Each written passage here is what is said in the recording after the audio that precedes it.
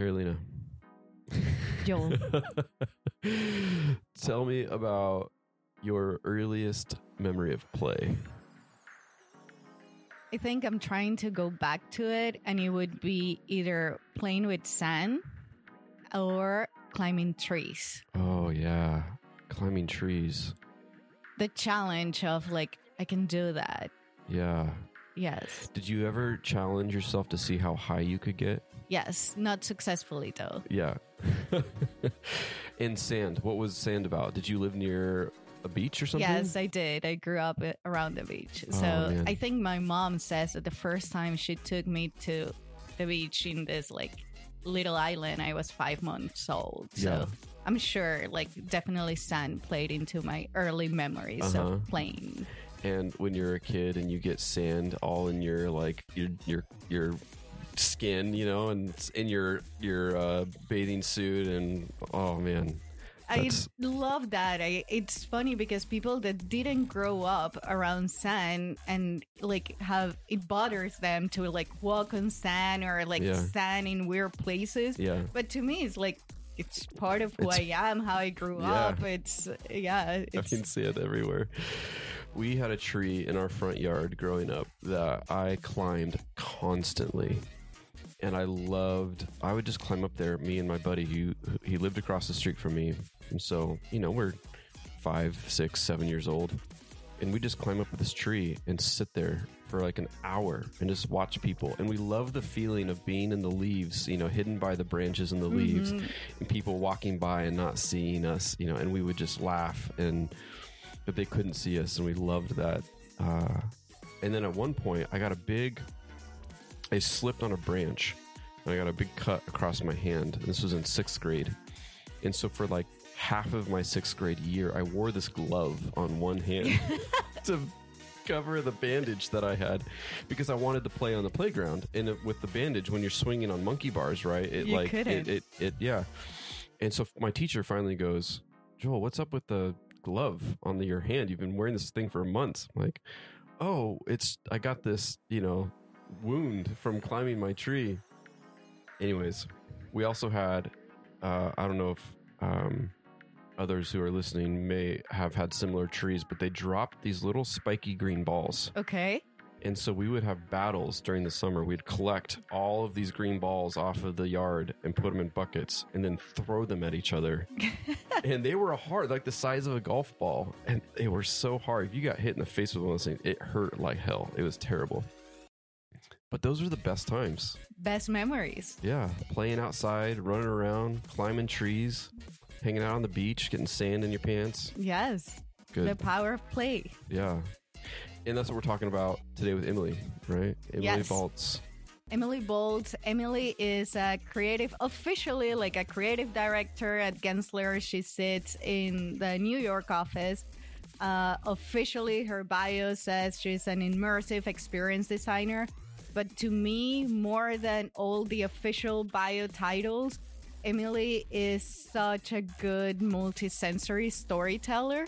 I think like that defines so much who she is and what she does. And I think the power of play is a big part of who she is and how she approaches the world. Yeah, this conversation is so rad. We talk about play, we talk about food, we talk about embodiment, we talk about meaning, we talk about the political act of eating and coming together and the intersection of social media and Silicon Valley culture and personal story and background. There's just so much here. It's a really fascinating conversation, and we know you're going to love it. So welcome to The Fuzz.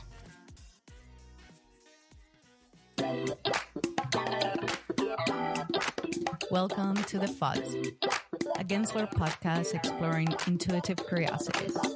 I am Carolina Mantilla. And I'm Joel Ferris.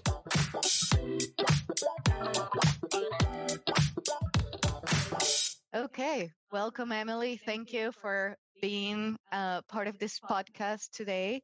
I think your story and your background is a fascinating one for me and I think for many other people, and on how you use that power of play in your work today. So I think it would be good to generally start with your story. Tell us a little bit about you and how you got here. Sure. Well, my name is Emily Baltz. I work as a creative director in the New York Digital Experience Design Studio here at Gensler. And prior to Gensler, for the last 20 years, I've worked at the intersection of art, culture, hospitality, food, and performance. So it's a big soup. And at the foundation of that, my real interest has always been in how we tell stories. You know, that's not a new thing for, I think, any creative person or maybe even any human on earth. But I think that the stories that we tell are the people that we become. We've seen that throughout time. You know, all civilizations are built on some kind of mythology that helps us make sense of our world. And then as I've lived my own life, I've also started to realize that really the stories that we feel are maybe even more the people that we become. And so how we experience story became something that was really more and more interesting to me as an individual for how it affected my own meaning making in my own life, as well as a creative professional and what that meant for how everything from brands to art to industry participates in culture and society. And so I originally studied screenwriting and contemporary dance for this fascination, you know, of storytelling, which at the time I didn't know that those things would eventually come together. But if I look backwards, you know, 25 years later, what I can see is that I have this original foundation in classic forms of storytelling, filmmaking, you know, being a pretty linear visual and narrative form of storytelling, and then dance, which is a really embodied form of storytelling.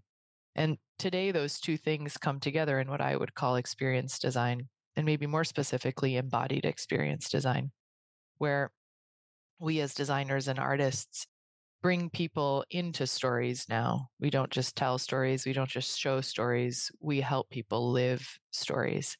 And I think experience design at its best really functions both in classic ways, as taking someone through maybe a beginning, a middle, and an end of something, but also allows now for things like agency, engagement, interaction, co creation, self expression. So we really start to bring a sense of, you know, of a more symbiotic relationship that involves the body. Because when you do something, the most powerful way to do that is do it with all of your senses, to really live it, to feel it, to see yourself in it. And so those are some foundational things that brought me here. Along the way, I practically got a master's degree in industrial design. And in my thesis, which was in the year 2005, I've also always been interested in new forms, and I started looking through the lens of industrial design and materiality, and seeing that though I was surrounded by, you know, incredible chairs and tables and books and all the things, all the stuff that designers make, the stuff of how designers feel was often more around like lunchtime and dinner and breakfast, you know, these universal rituals that were experiences in our everyday. And those were all centered around food. So I did a thesis at the time which explored how food could be used as a material for design, specifically through the lens of American culture. I am half French and half American. And one of the greatest differences that I found going between the two cultures as a kid was not how people talked, not how people dressed, not even how buildings looked in different cities, but really how people behaved. And one of the biggest differences that I found also as a child was in the way that we gathered around tables and ate. The American experience radically different than a French experience. And so from that point of view, which was personal and affected again the meaning that I had started to make and question in my own life, I thought what better material to start to explore than the material of food, not just as an ingredient, as like, could I make this, you know, donut stretchy? Wow. But also like, how can this material be a medium for experience? And in those experiences, how do we design rituals, interactions, exchanges that start to create identity, culture, and community? And so from that interest, these are all, you know, again, original pillars of what ended up coming together, you know, years later in what we now call experience design. And so my specific interest is in how the senses can affect experiences. Just like when we eat, we don't just see or taste, we smell, we hear, we feel. It's a real symphony of all of our senses. And together that can start to create not just meaning, but also emotionality. And that also, I think, And really starts memory. to, and memories. Yeah, of course, smell being linked to our limbic system is the portal for memories. So that's a really long-winded way to tell you how I got here. And along the way, I've had great fun in, figuring out how we can also bring joy into these moments, because who doesn't need that? And so I got really well known about 10 years ago for sticking sensors into food as like a sixth sense. How could we bring delight into the everyday? And I made a lickable ice cream orchestra that when you lick creates music, so you can play through these really childlike interactions of licking. A cotton candy theremin, which when you spin cotton candy through an invisible interface, just like a theremin generates music as well as an immersive visual landscape around you. A smell organ that plays the wheel of human feelings through scent, sound, and light. These were all, again, explorations of how do we make meaning, deconstruct meaning, remake meaning as people, and do that together and make it fun. I love that in all of those experiences, there is also always that communal factor to things that isn't like, yes, you do experience it as an individual and at a certain individual level, but you're also making music together or, this orchestra of licking ice cream. I think you have mentioned about like using food as a kind of a medium and a metaphor for some of your installations. And I always have this idea of like, we typically tell kids, like, don't play with your food. Like, your food is to eat. And then as a grown up, you create this fascinating experiences that are multisensory, that somehow you play with food and you have fun with strangers and friends. So I think, to me, that's amazing to do as a grown up. Like, you kind of have permission to play with your food and make something out of it. So do you get inspired, or how do you go back to finding like that child in you to say like, yes, I have permission to do this and play with this and play with food or play in general? Yeah. Permission is a great word there. I'm interested in permission because with permission usually comes possibility. And in possibility, you can find invention. And that is probably one of the most human acts. And we need it more than ever, as we look forward at our potentially apocalyptic futures. So that's a little side note in it. How do I get to that? I have no idea. I wish I could give you a prescription. I just like it. My brain likes it. I like that state of being. I love being around kids. I have a 5-year-old son right now who's just a source of real inspiration because there still are so many possibilities. And one of the definitions of play outside of these sort of funny, happy, silly definitions is moving through and playing with, like, I'm playing with holding all these balls up at the same time. I'm playing with the arrangement of this chair, And that's, I think, a really interesting definition for me because it's linked to ideation. It's linked again to, to creativity. But when you play with something, it's not just because it's fun. Usually it ends up being fun because, having a lot of options is, for me at least, is fun. But when you think about it through the lens of design, play can also be optionality, multiple permissions, again, that word possibility, and movement. And so it's very difficult to just play in your mind. Like the best kind of play is using your body, right? We see that in playgrounds, we see that in games, And so those are some principles where you think about it is like, how do you create permission and possibilities therein in the most impactful way? Usually you want to get people up and moving and doing something. And that's where I think a lot of my work comes from, in a basic framework. Like that would be an underlying framework of how I get, maybe if I do that, if I apply it onto myself, maybe I do know how to do that actually. And that is, don't sit, stand, draw it with your hand, not on the Yes. computer, a classic like ideation principles. But then when you make something too, and that can be everything from a dinner party to, a date to a whole institution, I like to take a point of entry first through gesture. I think about like, are we sitting? What are we doing? What are we actually doing as people? And in a very primitive way, are we holding something? Are we shaking something? Are we jumping on something? Are we going up? Are we going down?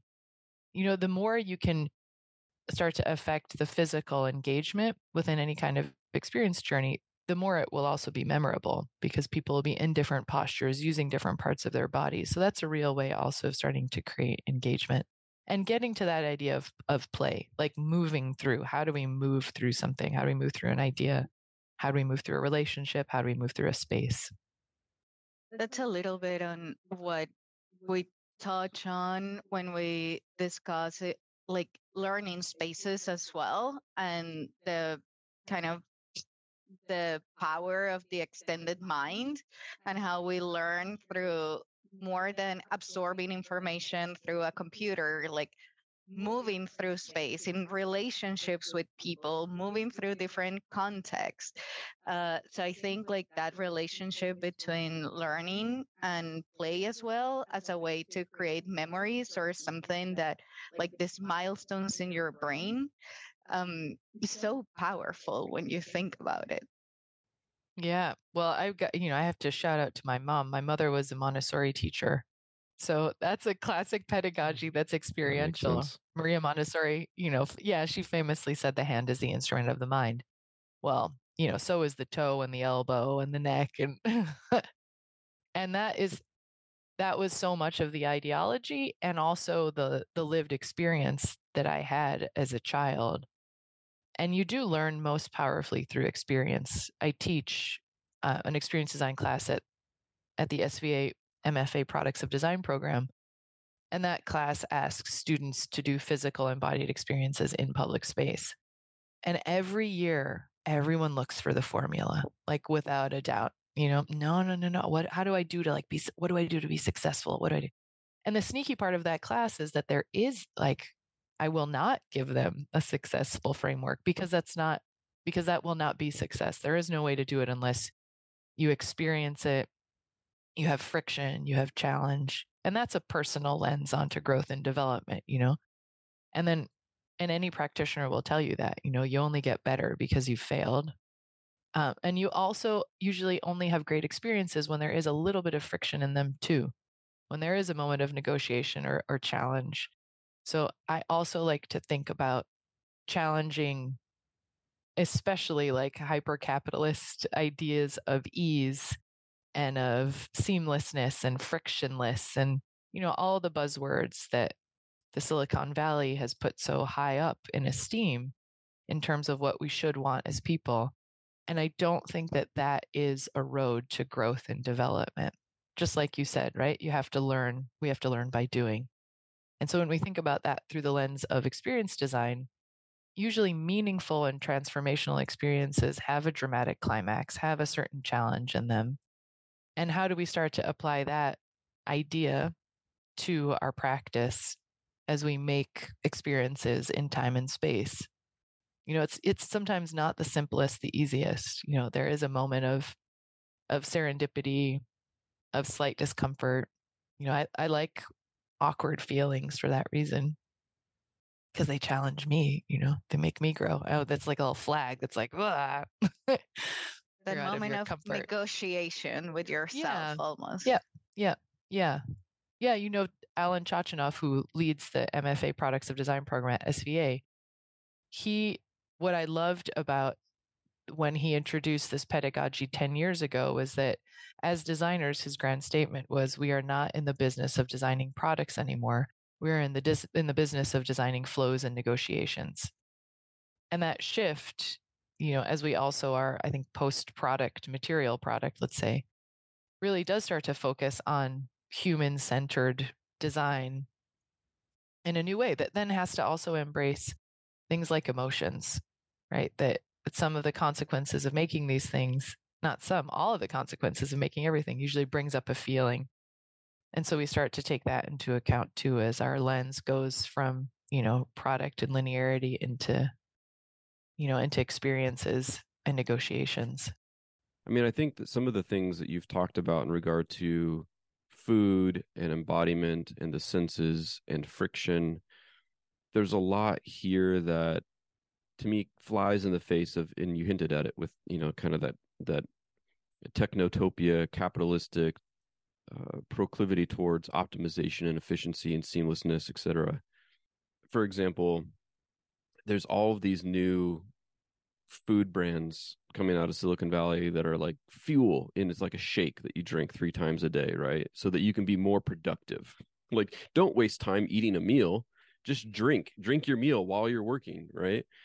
And I find that so absolutely terrible and terrifying, and it just continues to perpetuate that nefarious Cartesian duality of body and mind. And so I love some of the things that you're speaking to and putting your finger on in regard to how do we reintegrate our body and mind in a holistic, embodied manner. We're not just a brain that happens to be in a meat suit, right? Like, we're more than that. And modern theory of mind is really beginning to recognize that our selfhood is a negotiation with our environment, right? As a physical entity negotiating with a physical entity. And that it's the physicality and the physical nature of our reality that ultimately shapes our sense of self and personhood. That consciousness is an emergent phenomenon of this negotiation. That's not something contained to the brain, but it's actually something that permeates the exterior parameters of our skin. And I think food is such a critical embodied experience that we have as humans that we've often rushed through or rushed past. And I'm curious if you could go back to that statement you made about the difference between eating behaviors in the US and in France, and speak more to some of those differences, and how might food as a ritual, universal ritual that I've heard folks say, for example, the table is the original social media platform, right?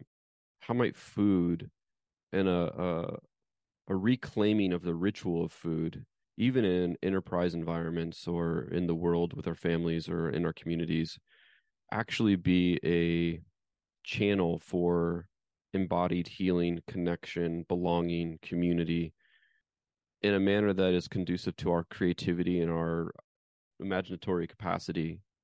I don't know. That's a lot there, but I'm curious if you could just share your impression of all of that and your response and what your thoughts are. For sure. There's so much in there. It could be like another 2-hour conversation. I love it. I'll say one thing in response, maybe, that like I love to eat, but I'm not so much interested in taste. So I think that is maybe number one as a response.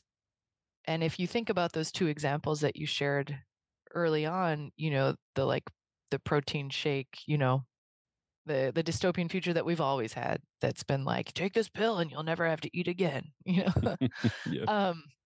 Like, I hope this is provocative, but I hope that never goes away, because we need that as friction to remind us of the other side, and that's timeless. That's also, I think, a timeless human condition.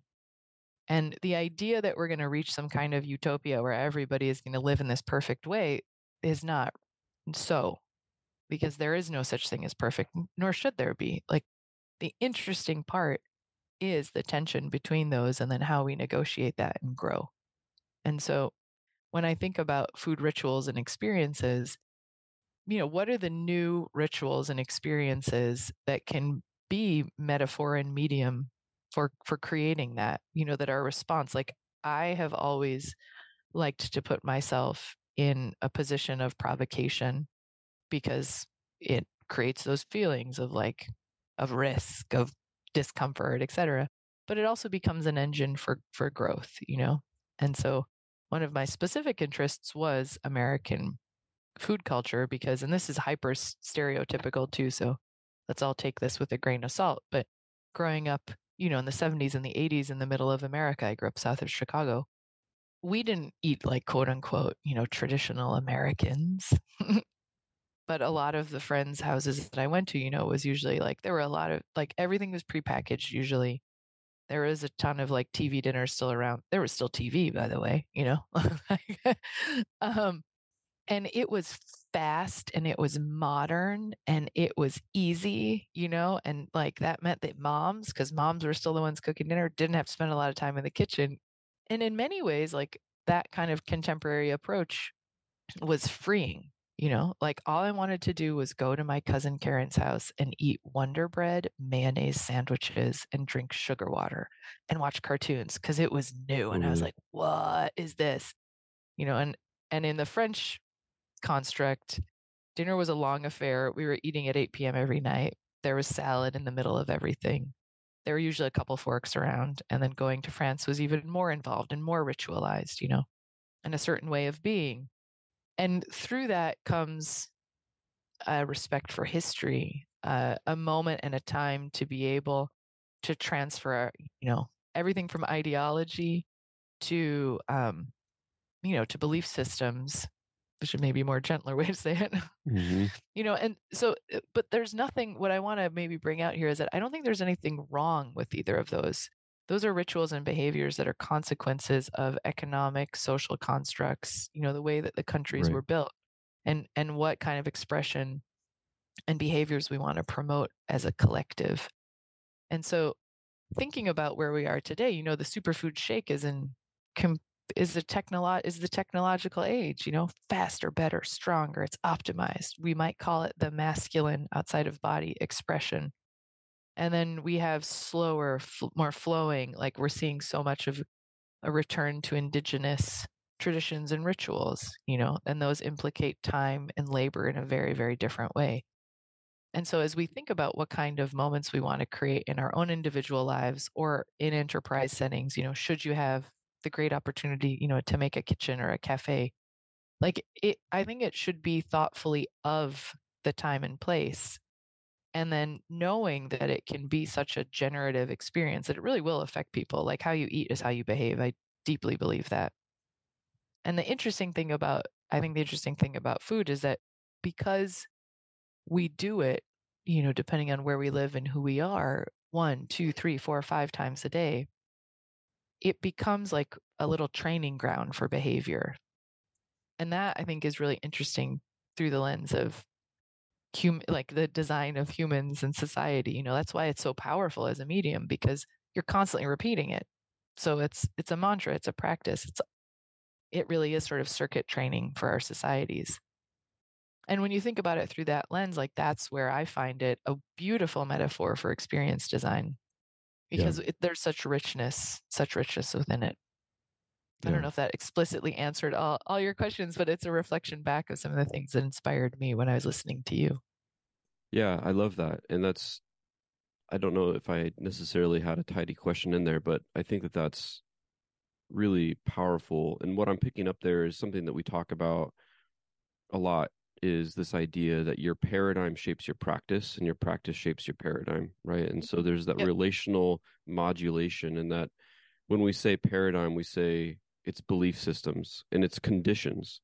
And so often we're like obsessed with outcomes, but we neglect designing conditions. And I think that if we can design for conditions based on a socially negotiated and agreed upon aspirational outcome, that the likelihood we'll achieve the outcome will be much, much greater than had we just pursued it in the first place. Because it does require an attunement of behaviors and beliefs. There is that circuit training, so to speak. I love that metaphor. And food is so central to, I'm thinking about my own childhood experiences. Family dinner time was critical to the day, because that was the single 25 minutes that we had together as a family, and as a time to just pause and connect. And it imbued me with a belief system, and a practice around food and the importance and centrality of food in family. And so I think that translates to other areas of life as well. And I think that's really interesting to highlight. Yeah. Yeah, very much so. And gathering is something that we need also more than ever. This conversation is being had in 2023. We experienced 2 years of really severe isolation. And I think experiencing that negative space for a lot of people revealed how social we are as a species. That hasn't changed. Our biology didn't evolve there. And so these spaces have a lot of meaning in them. And again, and how we gather, how we gather is who we become. Yes, you said something around also like food as a medium, but then you don't care so much about taste. And to a certain extent, I relate to that so much because to me, it's about the ritual of gathering and coming together way beyond the taste sometimes. And perhaps it is very different than Joel. I'm not a cook. I'm a terrible cook, actually, and I survive on cheese and crackers. But I will invite people to cheese and crackers all the time, just as an excuse to gather. And I'll give you themes about the cheese and crackers, only as an excuse to create a ritual around things.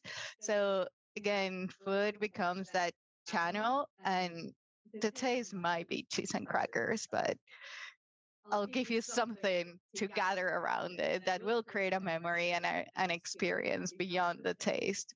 That's so funny. Yeah. Yeah. That's great. I want to come over for cheese and crackers. We're all looking for an excuse to be together and then looking for an excuse to be alone. Like that's the dance of humanity. That's a little philosophical to say.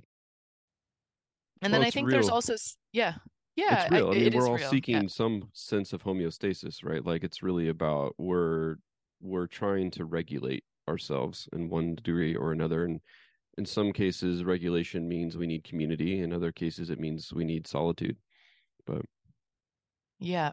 And the idea too that homeostasis is a fixed point is so it's not. Is so right? Like right. When we talked earlier, flows and negotiations, like it's constantly a dance of like trying to shift and move and rebalance, and it is, delightful and exhausting. But that I think is a little bit of a mindset shift as we are always recalibrating now, especially as we start to see how things move with, like we have access to more data than ever before. We have access to each other more than ever before.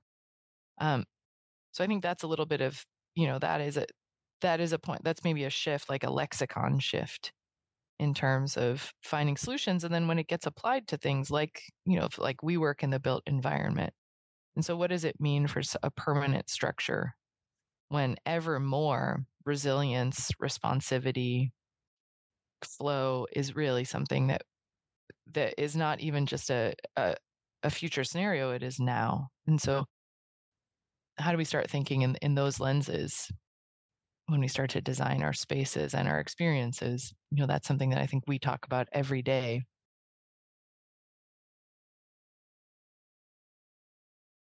Yeah. Okay. So I also love eating, but I also love taste. Like that's actually for me the more important thing. Good. I mean, I love taste too. Don't tell me. Yeah, but yeah. Yeah.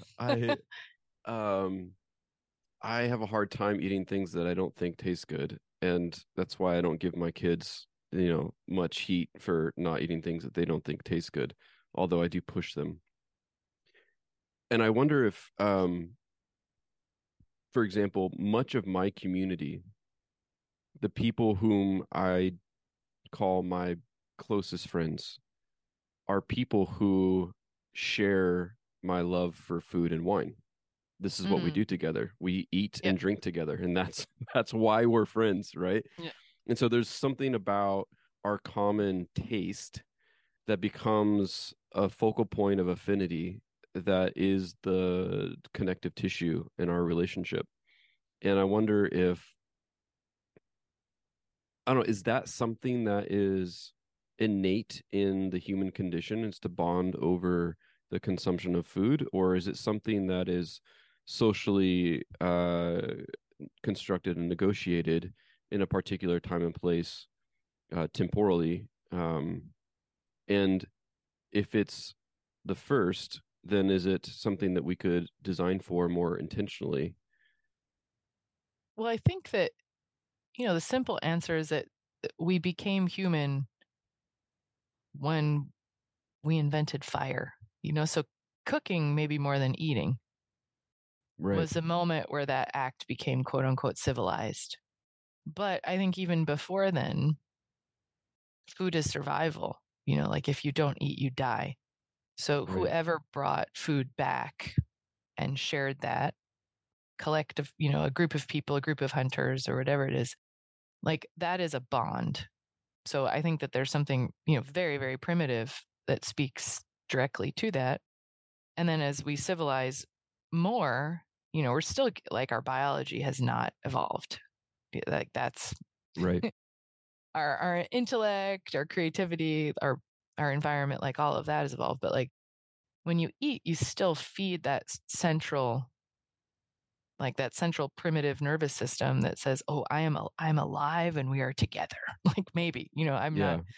I'm no scientist there, but I think that feeds socially like a very, very primitive part of us. And then to the point of like shared taste, I always wonder about that because taste really is constructed and it is a perception. And so why do some things taste good to one party and not to another? And usually that is like sometimes that could be biological, because Mm-hmm. of allergies or a body rejecting something. And our sense of taste is programmed to protect us from death. So that can be why something tastes bad or smells bad. But then if you think about like any form of like fermentation or rot, which is now also like a prized taste, like if you have a really developed palate, right? You can eat like the grossest cheese in the world. Mm-hmm. So there's that other part of like how taste has become, civilized um and learned, like it's nurtured, it's not Right. nature in that sense. So I think it has a lot to do like where we grow up and what we're exposed to and what Economic position, status. economic status. We're Yep. also in a place right now where food is so closely tied to economic status. And with the rise of social media, like, what dish you take a picture of means like what kind of caste system you live in. Right. So there's a real political act within that too, Yeah. you know, um, and kind of social performance that goes along with it. But that's also not new. Like, Louis XIV and the Palais de Versailles, like famously, you know, had incredible food sculptures. Napoleon used diplomatic dinners as like a performance of power. He had this famous pastry chef, Antoine Carême, who was the first to build these incredible sugar sculptures, not because they were to be eaten, but because they were a demonstration of his wealth and his ability Mm-hmm. to own this much sugar. And in a diplomatic dinner, that meant the empire was the strongest. So there's all sorts of like really wonderful points of entry into like what it means to taste. Yeah. That said, like a delicious meal above all is delicious, Yeah. like it feeds something. Like there is also the art of cooking, and I have like my favorite people in the world to work with are chefs Mm-hmm. because their focus is pleasure, That's right. and that's an extraordinary kind of art Yeah. Well, and and some of the expertise and technique. Yeah. right. And some of the best, most delicious meals I've had, even at Michelin star restaurants, are just a new way of presenting something that's been around for a really long time. And it's Yeah. fundamentally simple in its nature. For Yeah. example, taking corn and making a pasta with corn. Like corn has been around in indigenous cultures in North America for thousands of years. And the preparation, it wasn't even that inventive. It's just the way it's presented that creates this aesthetic value beyond just the taste. Um, and I remember that corn dish I think about it all the time because of how amazing it was, right? And Yeah. there's those dishes that are often just, things that transcend economic stratification, and because they, I think, resonate at a very innate level to some degree. Yeah. I would call that delight. Like I think a lot about delight usually functions around something that is known and then changing our perception of it without losing its knownness. Right.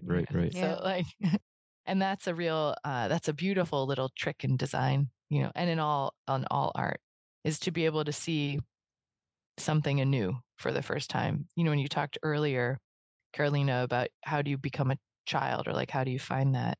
That's the thing that literally delights me about seeing children, is that they're always seeing it anew for the first time. You could be playing with this rock, but like this time it's a car.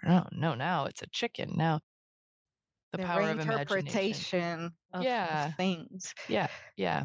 And that can happen at all stratas of society, and that really is where a focus on creativity and imagination comes into play. But that's I think, a device of delight. And you're right, great chefs do that, especially with the introduction of molecular gastronomy, which allowed us to like change textures and shapes and, make a carrot into a cloud. Right. Yeah. Which I think is like a big part of things, like that process when we start getting into like molecular cooking.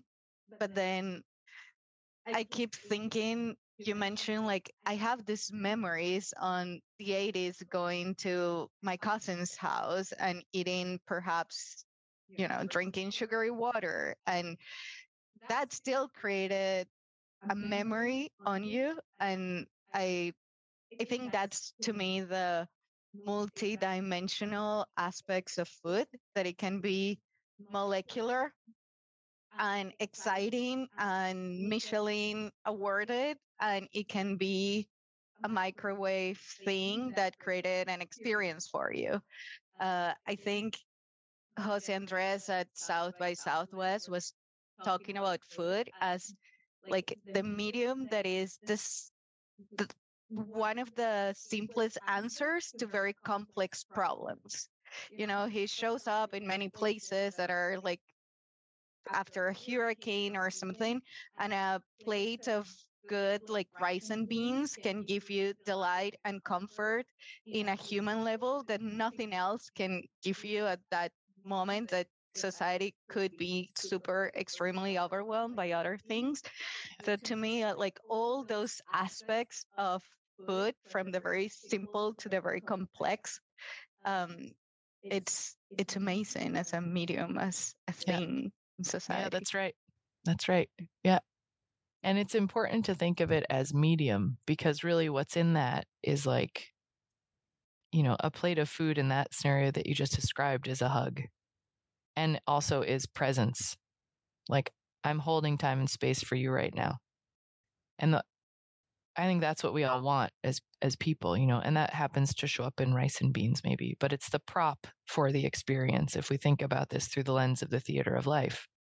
And all of the daily dramas that get acted out, those are Russell Wright, who was a famous American industrial designer in the 50s and the 60s. He would say that the dinner table was the stage for the daily dramas of life.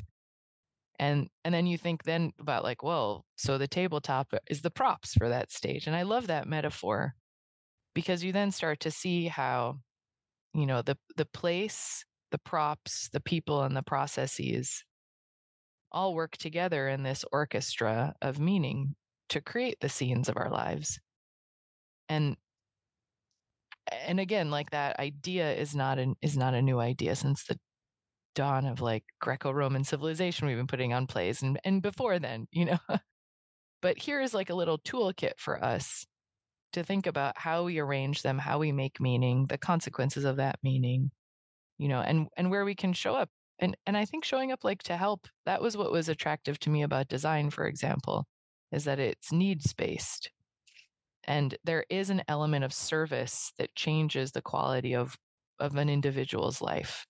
And so being in service of our human experience is something that I think designers, in the most utopian of ways, are all drawn to the discipline for that reason, right? And there's always a lot of conflict in there and questions, that's natural. But I think that there's an element of that too that we can think about, where food also becomes that a really apt metaphor or medium for it too, because we're always in service when we're cooking. Hospitality as an experiential modality is built on that. Like, how can we be of service? Yeah. And deconstructing those experiences starts to help us see these kind of frameworks that are universal and that apply to designing experiences of care, to being in service of others. And that changes the fabric of a life and of a place, I think. Yeah. Emily, it was delightful to have this conversation with you. We covered Likewise. play, embodiment, meaning, food, community connection. There's a lot here that I think folks will be able to walk away with. So thank you for sharing and holding this time with us to have this conversation. We're really grateful for you. Oh, thank you. Next time we'll do an audio cooking show, huh? Ooh, perfect. All right. Looking Such a forward pleasure. to it. You've been listening to The Fuzz, a Gensler podcast exploring intuitive curiosities. The Fuzz is hosted by Carolina Montilla and Joel Ferris. Production by Jared Price. Brand design by Krista Reeder. The theme music was written by Ido Maimon. For more on all things fuzzy, please visit our Substack, thefuzz.substack.com. Thanks for listening.